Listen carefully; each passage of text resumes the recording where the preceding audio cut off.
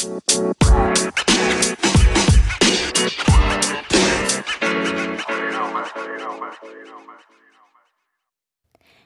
everyone, welcome back to Dancers Doing Stuff, the mini episode, and this week we're talking about week 11 of The Artist's Way, recovering a sense of autonomy. I really can't believe that this is almost over and that it's been 12 weeks. I feel like I've done so much and also so little. Merry Christmas for everyone who celebrates. I took a little break with posting my dancer doing stuff episodes where I have the actual interviews with dancers, but I'm actually going to be releasing those. I have 3 more for the season, and I want to get them all out before the end of the year, so I'll be actually releasing one each day, so like Monday, Tuesday, Wednesday, so keep an eye out for that. There's some really fun interviews that I did and the season finale. But yeah, so getting into week 11, this whole chapter was about focusing on artistic autonomy, and nurturing and accepting ourselves as artists, and then also looking at how we handle success. The first section of the chapter was titled Acceptance, and so she talks about how artists may need a different mix of stability and flow than other people, and there's a good chance that as artists we won't always have a solid stream of cash coming in, and I have written down in quotes, "I have to free myself from determining my value and the value of my work by my work's market value."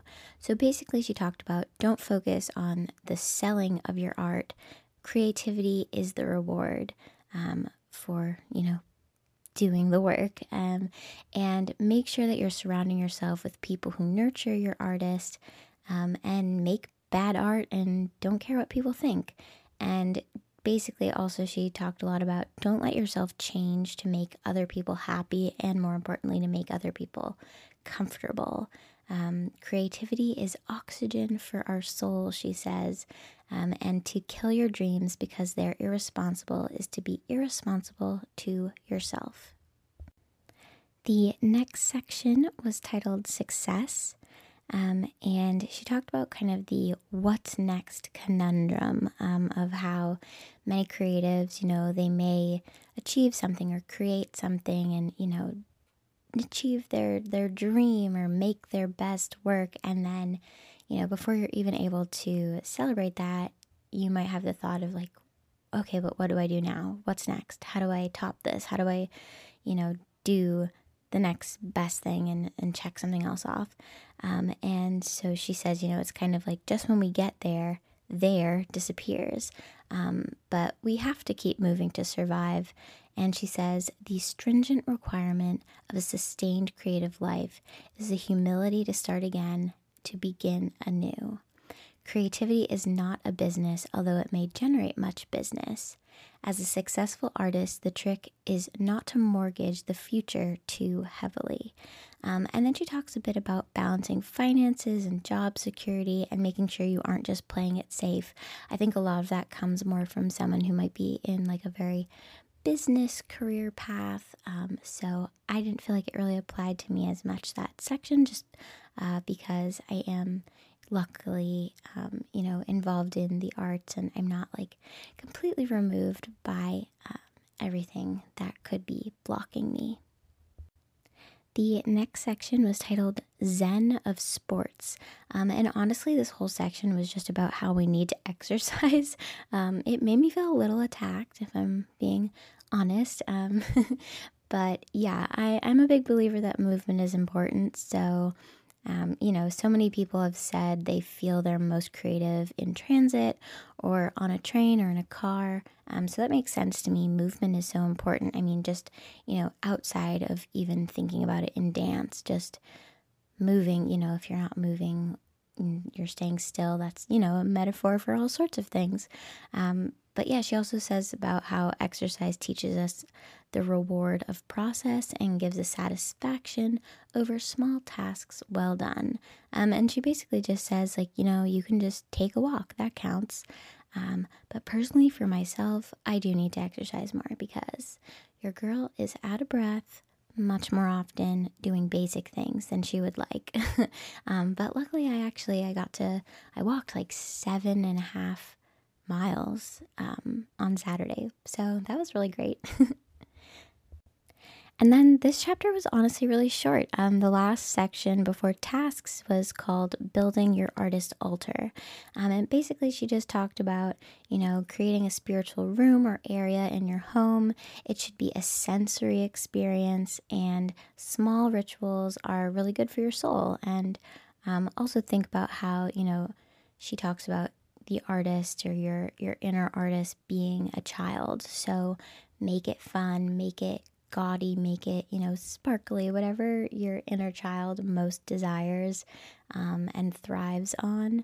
That's what your artist altar should be. So that's something I need to work on. For tasks this week, I had a bit of resistance with some of the tasks, which maybe means I need to do them even more than some other tasks. But the first one was tape yourself reading the basic principles and use that as a meditation. So that's something from earlier in the book. I haven't done that yet because part of me I literally wrote down nah, because part of me just really didn't want to do it. But maybe I should just do it and listen to it and try it at least once. The second task was write out longhand your artist's prayer from week 4. So that is actually one of the tasks from week 4 that I did not do. You were supposed to write your own artist's prayer. And week 4, I guess I just was like, nah, I'm not going to do that. So I guess I need to create my artist prayer. I don't know. I just have some resistance with that. Maybe that's like that's obviously my own thing I need to work through with just like dealing with, prayer and God. And that's something that I've, been struggling with for this book. For me, those things seem like really separate, and I don't know. We can get into a whole conversation about my religious upbringing, but it's not the time or place for that. But so task number 3, she said, buy yourself a creative notebook, number 7 pages, and give each page to the following categories: health, possessions, leisure, relationships, creativity, career, and spirituality, and then list 10 wishes for each category. So I really love bullet journaling, and I have my 2021 bullet journal. I still need to set it up and do all the fun pages, so I thought that actually might be a fun thing to do. I think I'll probably really give myself 7 pages and do the 10 wishes, and then maybe on the other side of the page I can make like a little collage with pictures from Pinterest, because I think that would be really fun, and kind of like mini vision boards for each word might be cool. And side note, I usually pick a word of the year, so if anyone out there has any ideas for a word of the year, last year I did I think it was light or something like that, but obviously everything from last year just like got thrown out the window. But yeah, so the next one, number 4, was look at the honesty change section, or the honest change section in week 4. How have you changed during this process? And just write a little bit about that. Yeah, that was a fun exercise. It's interesting that in week 11 we're going back to week 4, and in none of the other chapters we've really had to go back to any of the chapters and revisit stuff. So I'm interested to see what week 12 will bring. But oh my goodness, not week, not chapter. Task number 5, it just said list 5 ways you will change as you continue. And I think that means like after you're done with this book and this process. And then number 6 was list 5 ways you plan to nurture yourself in the next 6 months. Number 7 is take out a piece of paper and plan 1 week's nurturing for yourself. 1 concrete, loving action every single day. And I really love that. I hope that I can make that just a regular thing in my life. How wonderful would that be to just make sure and commit to yourself that you do 1 loving action towards yourself every single day? That should just be without a thought. So I'm excited to take a week and figure that out. I still have to figure out what I'm going to do. Number 8 is write and mail an encouraging letter to your inner artist. And number 9, re-examine your God concept, which is funny that came up even with the earlier tasks. So yeah, that's something that I have to write more about in my notebook.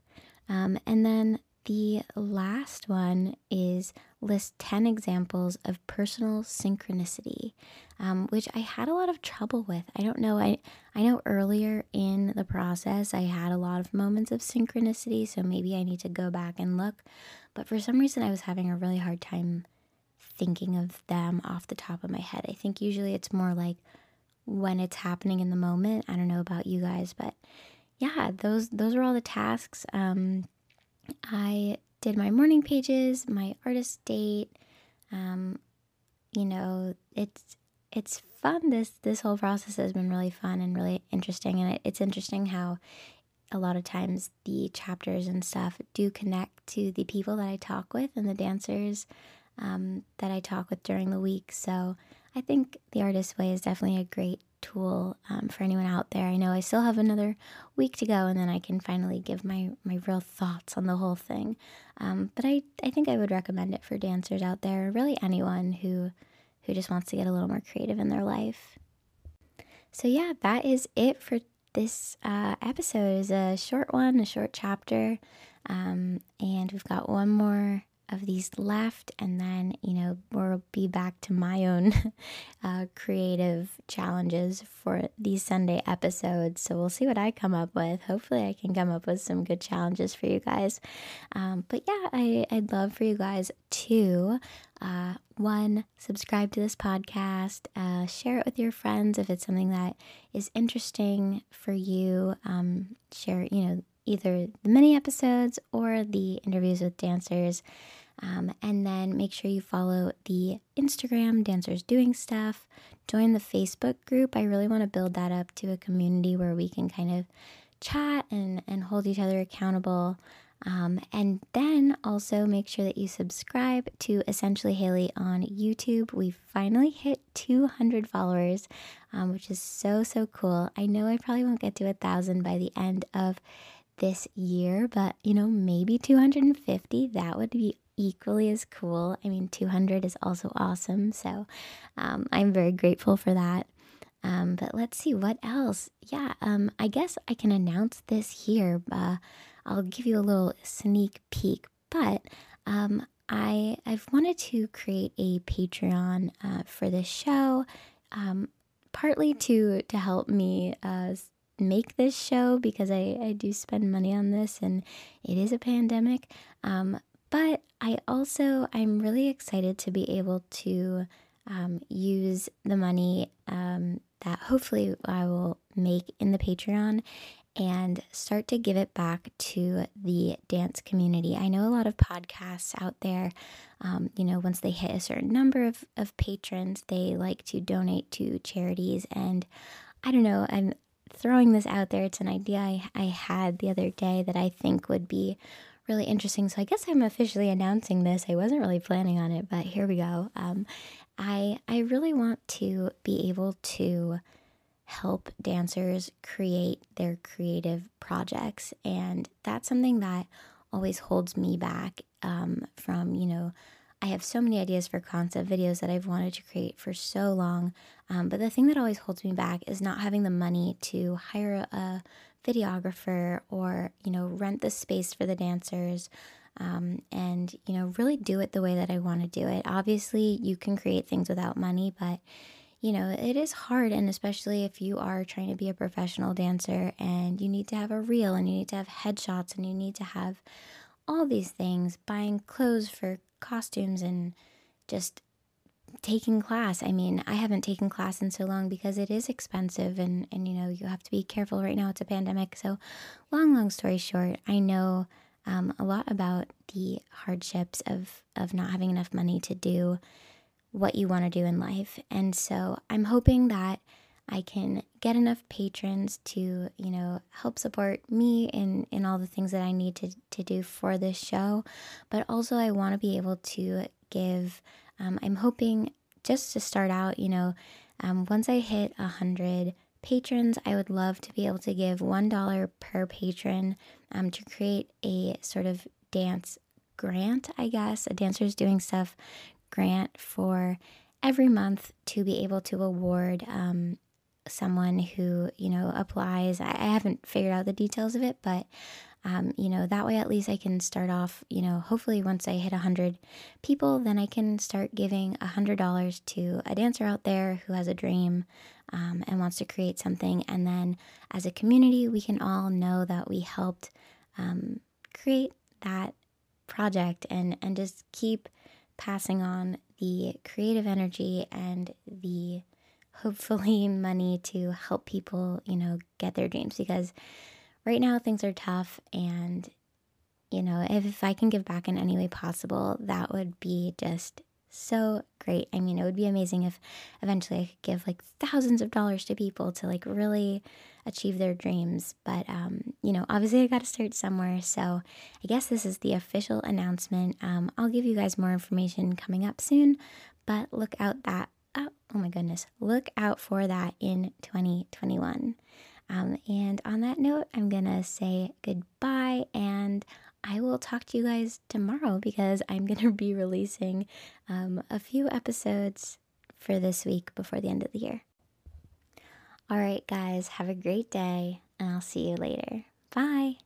If anyone out there is looking to start a podcast but doesn't know where to begin, I have a great tip for you. Anchor is the easiest way to make a podcast. It's actually what I'm using right now. Anchor is free to use, and there are creation tools that allow you to record and edit your podcast right from your phone or computer. They distribute your podcast for you so it can be heard on Apple Podcasts, Spotify, and a ton of other places. Another cool thing is you can make money from your podcast with no minimum listenership. Everything you need to make a podcast is right in one place. Seriously, it's so easy. My first ever episode I recorded sitting in my closet, talking to my phone in the dark. Download the free Anchor app or go to anchor.fm to get started.